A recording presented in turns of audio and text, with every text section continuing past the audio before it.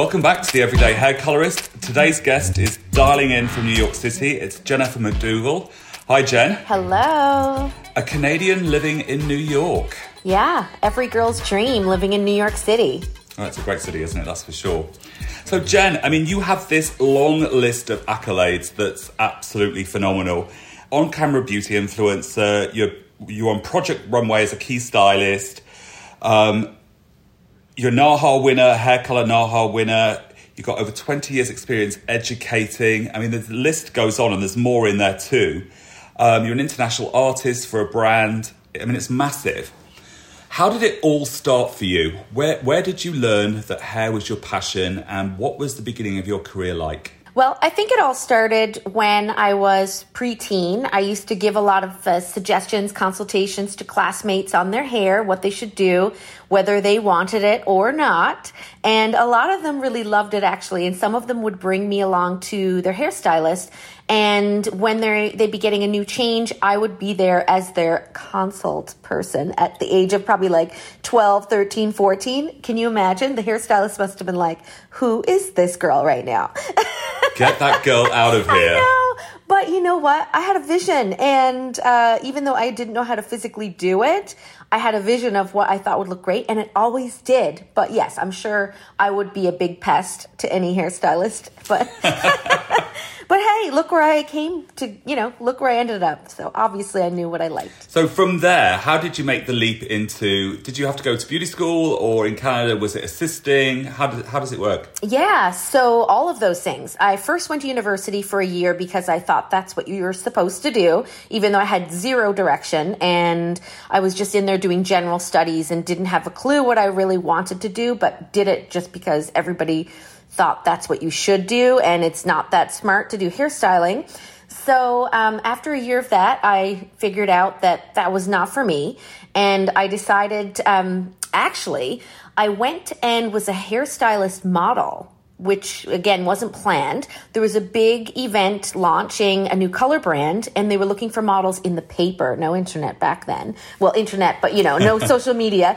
So it was in the paper. Yeah. I went with a cousin of mine with no intentions to be one of the models. She wanted to do it, and they chose me. And I had the new haircut from Courtney on Friends, and like the shag, and they colored my hair like this bright purple color.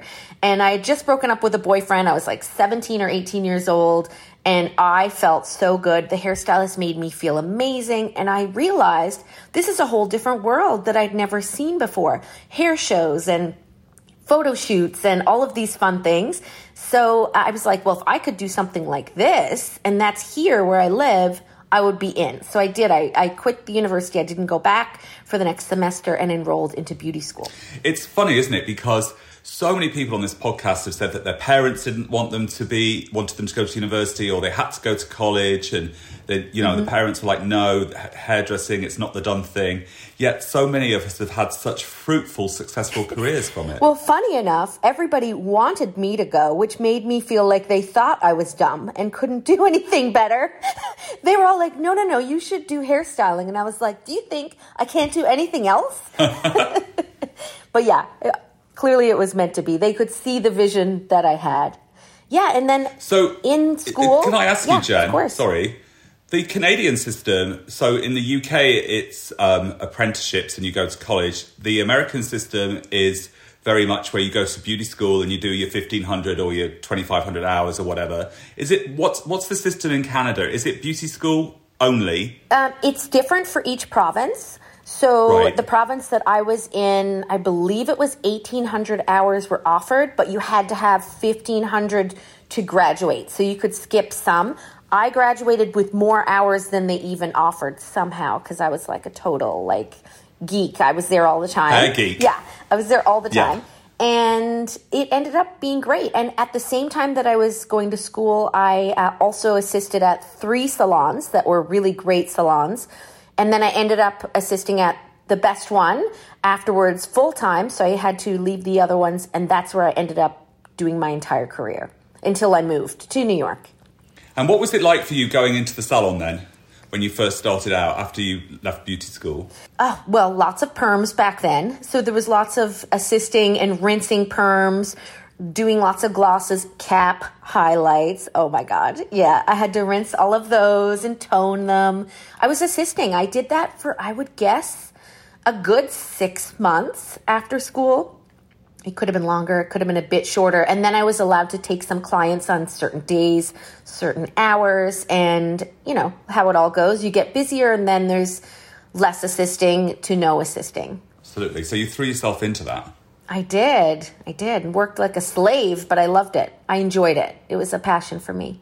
From Canada to New York City. Now, how did that all sit? So Naha comes into it. You must have, I think when I met you back in a long time ago, 1999 or before that, had you won Naha then? I believe the year that I won was 1999 and 2000. 2 years in a row for colorist. I believe that was the 2 years. That's an amazing one to win, isn't it? It's massive. Yeah, and it really opened a lot of doors because it gave me a lot of exposure. And again, I was living in Canada at the time, so I was doing some work for a color brand, you know, helping out on a smaller level as a junior level. And once that happened, the US, of course, were really interested in me. So I started doing some classes in the US as well. So I would be living in Canada, traveling in the US, doing hair shows all across there, and still working in the salon in Canada. And for you, what did it feel like to make the leap from salon to education? Because it's a tricky one to navigate sometimes, isn't it? Because it's different. Yeah, well, I didn't jump into it like one big step. In the beginning, I started working. The job was like, they called it, I think, technical consultant. And what I would do was I would go into schools and help the students to learn product knowledge. Like, you know, great informative classes, but more on a basic starting level. And I would just go across the province and teach those classes. And if bigger hairstylists that were more known came into town, like someone like yourself, or, you know, I would help them behind the scenes. So I grew into the role that I had as traveling to the US, but it did kind of come a little quicker as well.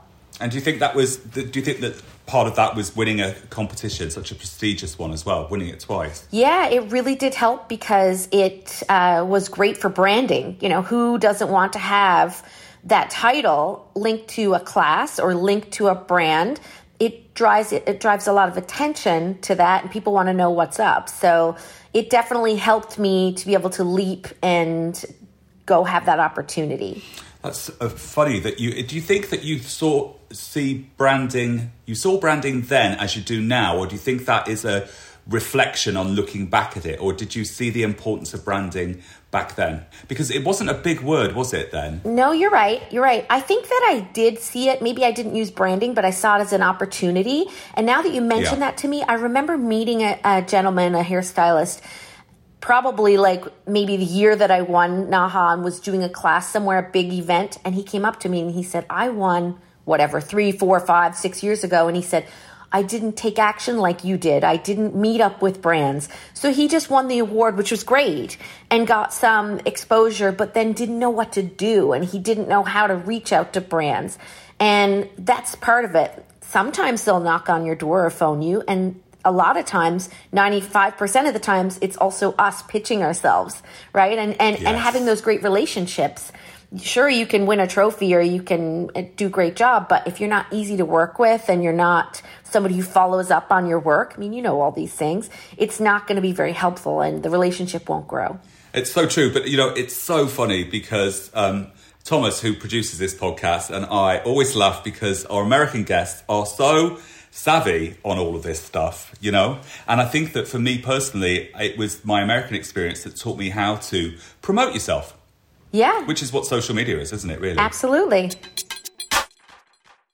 So you moved to New York City, so you make the leap and move to New York City. What was that like for you in a city on your own?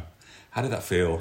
Well... Besides exciting. Yeah, it was very exciting. And it was a move that I wanted to do for a long time. And I really wasn't sure if I was going to be able to do it based on the fact that I really didn't have a job when I was going to be coming here. I knew I would get some work with a brand I was doing a lot of work with, but not an official, employment documentation. So it was a risk, but I also knew that I'm a hard worker and that if it got down to it, which I didn't want to have to do this, I would have cut hair for people on the street. You know what I'm saying? But because once you have that skill, you know you can always get work if you're eager.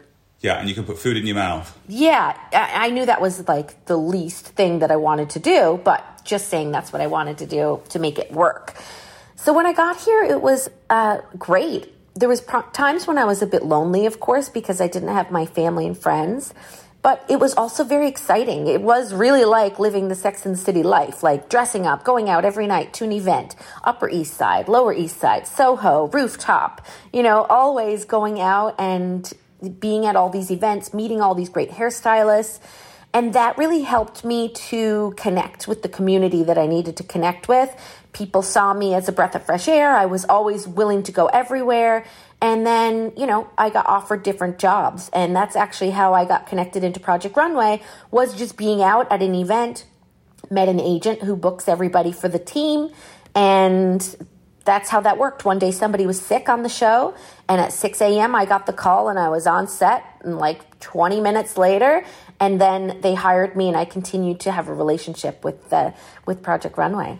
That's a great story, isn't it, really? Yeah. So don't be sick. You never know who's going to come in there and just steal it from you. Grab your role from you. So are you based in a salon as well at the moment, or are you all now, have you just moved out of salon life generally? Yeah, so the way that visas worked, or which I understood that it worked when I moved here, because I have to have a work visa, was that I had to either choose salon life or choose education, editorial-ish type of world. And because I had a sponsorship in the beginning that was through an agency, that meant, like a model, you could work for multiple people, but a salon would mean a separate visa. And that was a little bit too complicated. And secondly, I thought I didn't want to be trying to build in both areas. That's just how I felt at the time. And it worked out for me because that way I had the opportunity to travel and do education and then still do some TV. So no, I'm not in a salon. I do miss salon life, but I get to visit salons across the U.S. almost every single weekend. Yeah. So making that leap must have been quite difficult, really, making that decision, I would have thought. I would have been like, oh, I don't know what I want to do. Yeah, it was hard. And when I was coming up with the idea of leaving, I thought that I would, after 17 years, would be like at the salon, bye, girls, I'm out.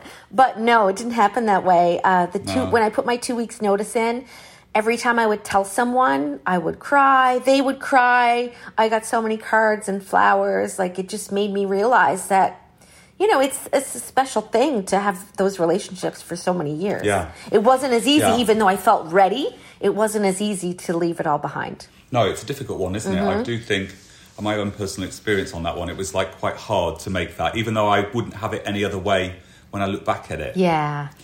So let's talk about Project Runway. Had you done any television work before then? I had done some shows in Canada, some makeovers where I wasn't on the show all the time, but I would do a guest spot from time to time. And I helped out with some finales of Project Runway where they needed multiple hairstylists doing the big New York fashion show, but was behind the scenes type of thing. So yeah, I think that was the first more bigger one that I was part of the series. And what do you think was the lesson that you learned in doing TV work compared to salon work, as in the hair? Because it's different, isn't it? Yeah, it's very different. So there's a lot of lessons. One, I learned to really be able to make things happen that if I was in the salon, I would probably say, oh, we can't do that today. Or, we don't have what we need to do these things. I built a different kit. So I had a lot more tools that were ready to make things happen. And also, in the salon, we have control pretty much. The client suggests what they want to get and they ask, but we can say yes or no or modify, right?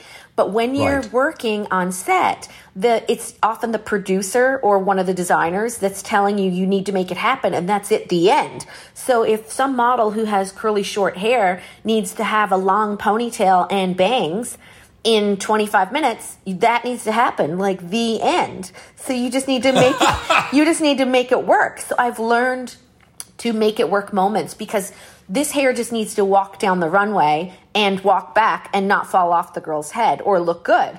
And I've learned to relax certain things and learn to be creative and know that we're creating an image just for this short amount of time.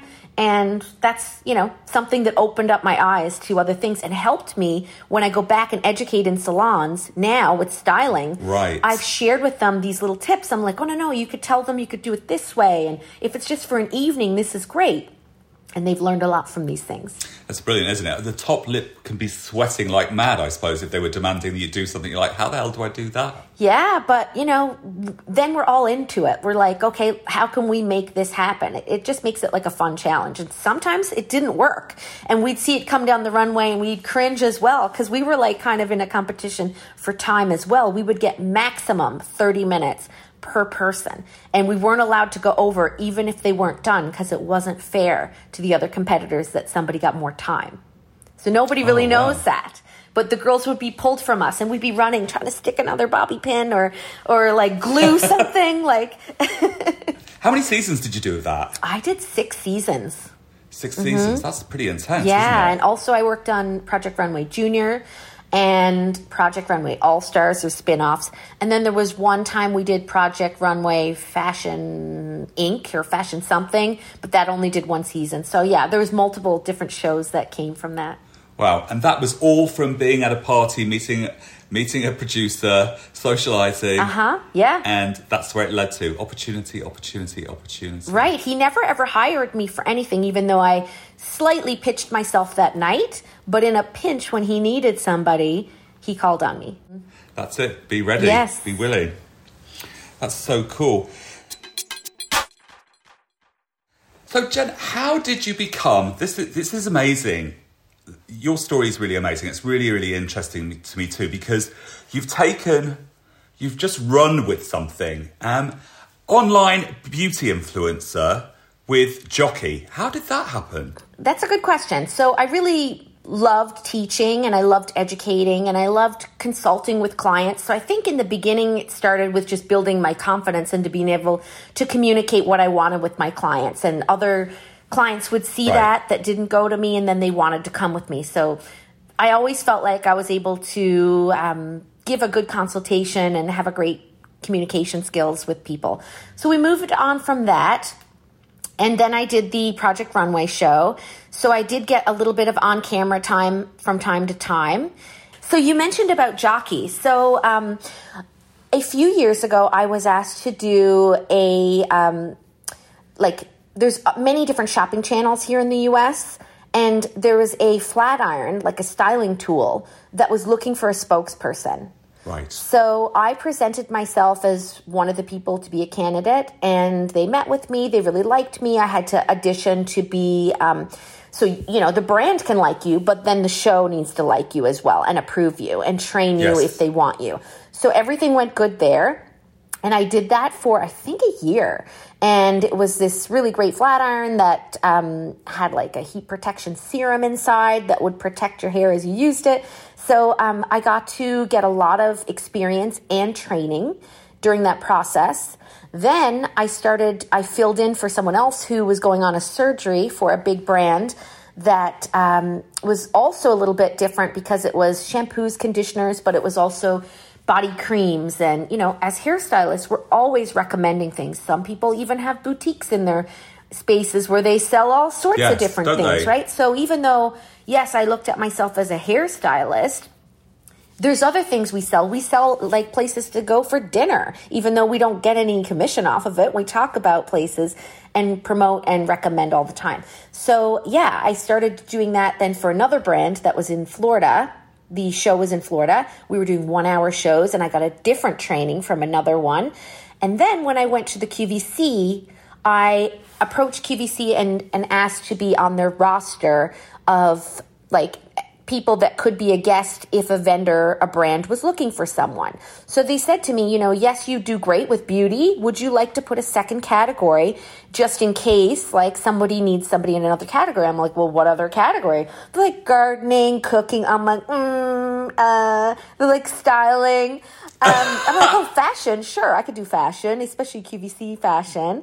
And I didn't think anything of it. I put it down for QVC Fashion, but still thought I would get more of beauty. And Jockey was the first one, and it worked out great. They're such an amazing brand, and I love working with them, and it's been fabulous. They just renewed me for another year, and I love working with them.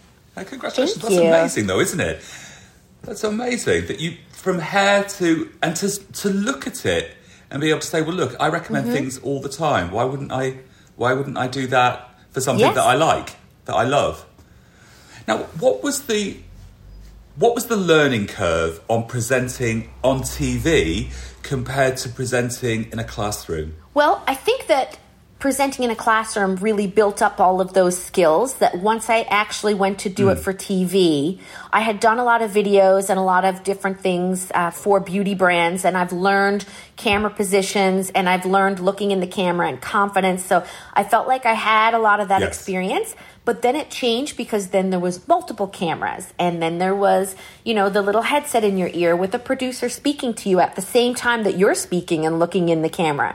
So there was, there's a lot of practice that comes with that, and, it's interesting, and I love it, and it's live TV, so it's fun. Yes, which is the hardest. It is the hardest, but you know what? It's just like real life. It's just like, if you just forget about it and don't think about presenting, really we're just sharing a great thing, and we're having fun, and we're just letting you know what we have and how we feel it would fit into your lifestyle. Which is what we do as hairdressing educators anyway, isn't it? Yeah, exactly. But to be able to have navigated that into successful sponsorships with different products is absolutely fascinating to me. Yeah, no, I love it. I'm very happy.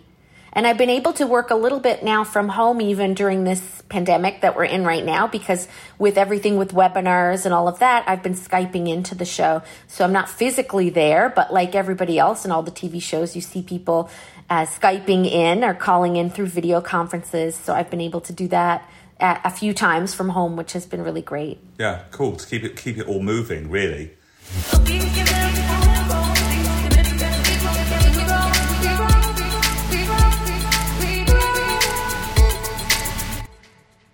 So the whole influencer thing, Jen, that came along in like 2010, 2011, 12, as it started as moving along, you've been able to straddle that role, haven't you? From educator, presenter, into helping people understand how to be on camera, help people to be better in their roles digitally.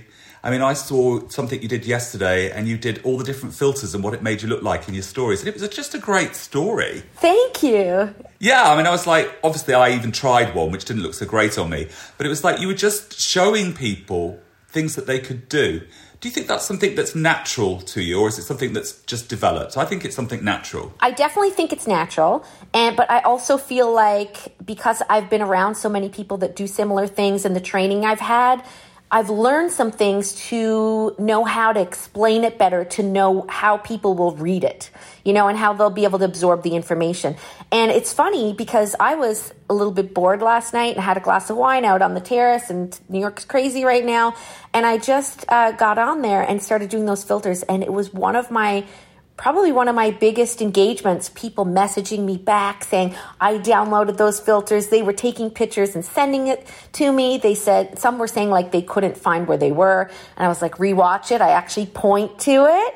Yes, but, they're so excited, just like, enamored by my beauty in these filters. But no, it was fun. I had fun doing that. But that's just about what it is. It's about sharing what it is. How do you use it? Where can they get it? What's it for? And making it fun and light.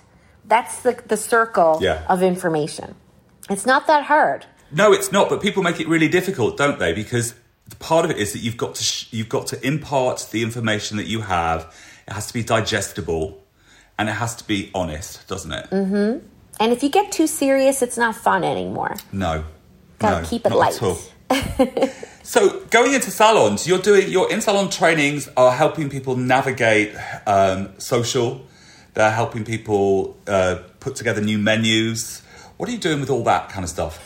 Well, I created a class a couple of years ago, and it's evolved, called the Beauty Social. And that was really helping salons to some were doing great with their social media and some felt they didn't have time. But I was just sharing with them like how you can show off who you are and how you can make sure that people understand what you can do for them and how are you different and how you can connect. So I've been sharing those things and helping them plan their feeds. And that's been going great. Now we're in a position where there's a lot of digital consultations. Yes. So that's a new thing that I'm helping, or how they can stay connected with their clients or their guests still through social media, Zoom, like all of these things that are out there. Because again, some people have played around with these things, and then there's others that don't even know how to do certain things in their phone at all. So I walk them through the baby steps if that's where they need to go. And I've shared a lot too on how to even, like if they're an educator, how to do digital learning and education. Yes. So, showing the item that they have and into the camera and which way is best to turn the item and how to use it, and just all those little things that are helpful, especially in today's world, which is going to be our new reality. Well, it is the new reality, isn't it? But isn't that ironic that you've virtually come sort of like around in a circle with that? Because now all your TV work has actually set you up so well for the future. Yeah, I mean, I still have tons to learn as well. And that's why I jump on other webinars that I see, because I do something one way, but then I learn every time I watch somebody else on what's working great and maybe some things that don't work so great that perhaps I also did. So, we're all going to be so much better after 2020 is over. I'm sure there's so many people that it was their first time ever doing an Instagram story or a Zoom or house party or any of these fun apps that are out there. So I think we're just going to be so much stronger digitally. If we look at ourselves next year, we're not going to believe how far we've came. Yeah, I totally agree with you on that. And I've said on quite a few of the webs that I've jumped on the Instagram lives and stuff, I've said to people, this is an opportunity for you to learn in these times. It's like, if you haven't done it before, pick it up, ask your friends what they think of what you're producing. You don't have to post it, it's like, but make the start, because this is where the future lies, doesn't it? It really does. Now, I've also noticed you're on TikTok. Yeah. Along with me. I don't know if I follow you. I'm going to have to follow you back if I don't. Oh, mine's terrible. I haven't done it. What's your favourite thing on TikTok? To watch or to do? To do. I like some of the videos where there was one I changed all the colors of my clothes. Yeah. And that actually had a lot of engagement for me. People were writing me saying, you should do more fashion things. Like, they liked the way that I was changing the clothes. And I was like, that's not even something that I might post a photo of me wearing something once in a while, but I was like, okay, interesting. Maybe that's clearly something people wanted. I got a lot of messages about it saying, do more. And I like the fact that it's more relaxed and you can be fun. You can just play with these trendy videos. You don't have to even think, what content am I creating? You can actually copy someone else's content and it's okay. Like, that's a trend over there. Yeah. And that's what I like about TikTok. You can be silly and it's just fun to watch. It is fun to watch, but do you think it has any education value in it? That's the bit I struggle with. Yeah, I haven't tried to do those things yet, but here's what I think. So if you see someone on TikTok that looks interesting and fun, and you start watching some of their content because maybe they've shared something light with you, and then all of a sudden you look and on their Instagram, they have a platform that has a podcast. Jack has a podcast, he has classes, and that's something you might want. You've now really learned to like this guy because of all the other things that he's doing. So yes, I do think you could do education, and I think that could be part of the brand if that's what you wanted, but it can also be the hook to get people to see who you are, the fun part of you, and then bring them into the other parts of your platform.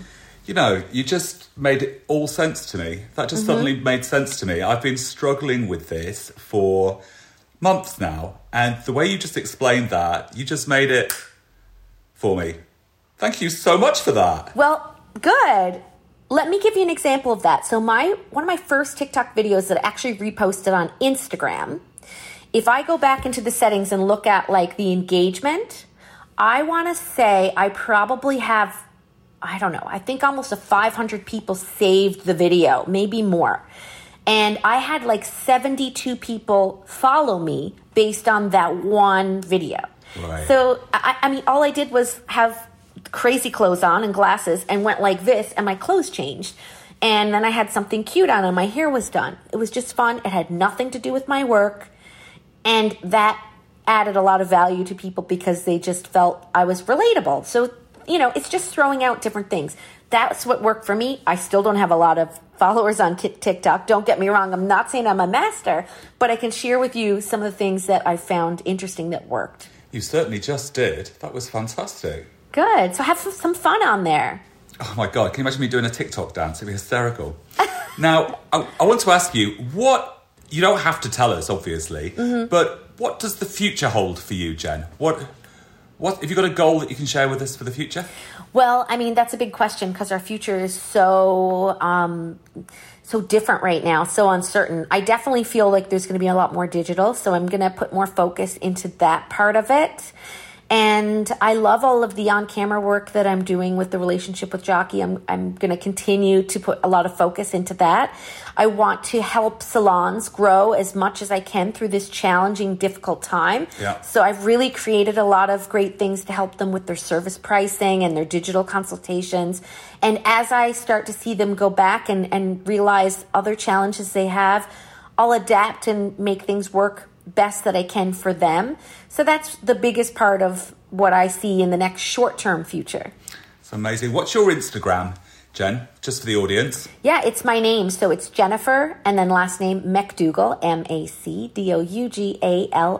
It's fabulous. So if you want some help with any of this, you can always reach out to Jen.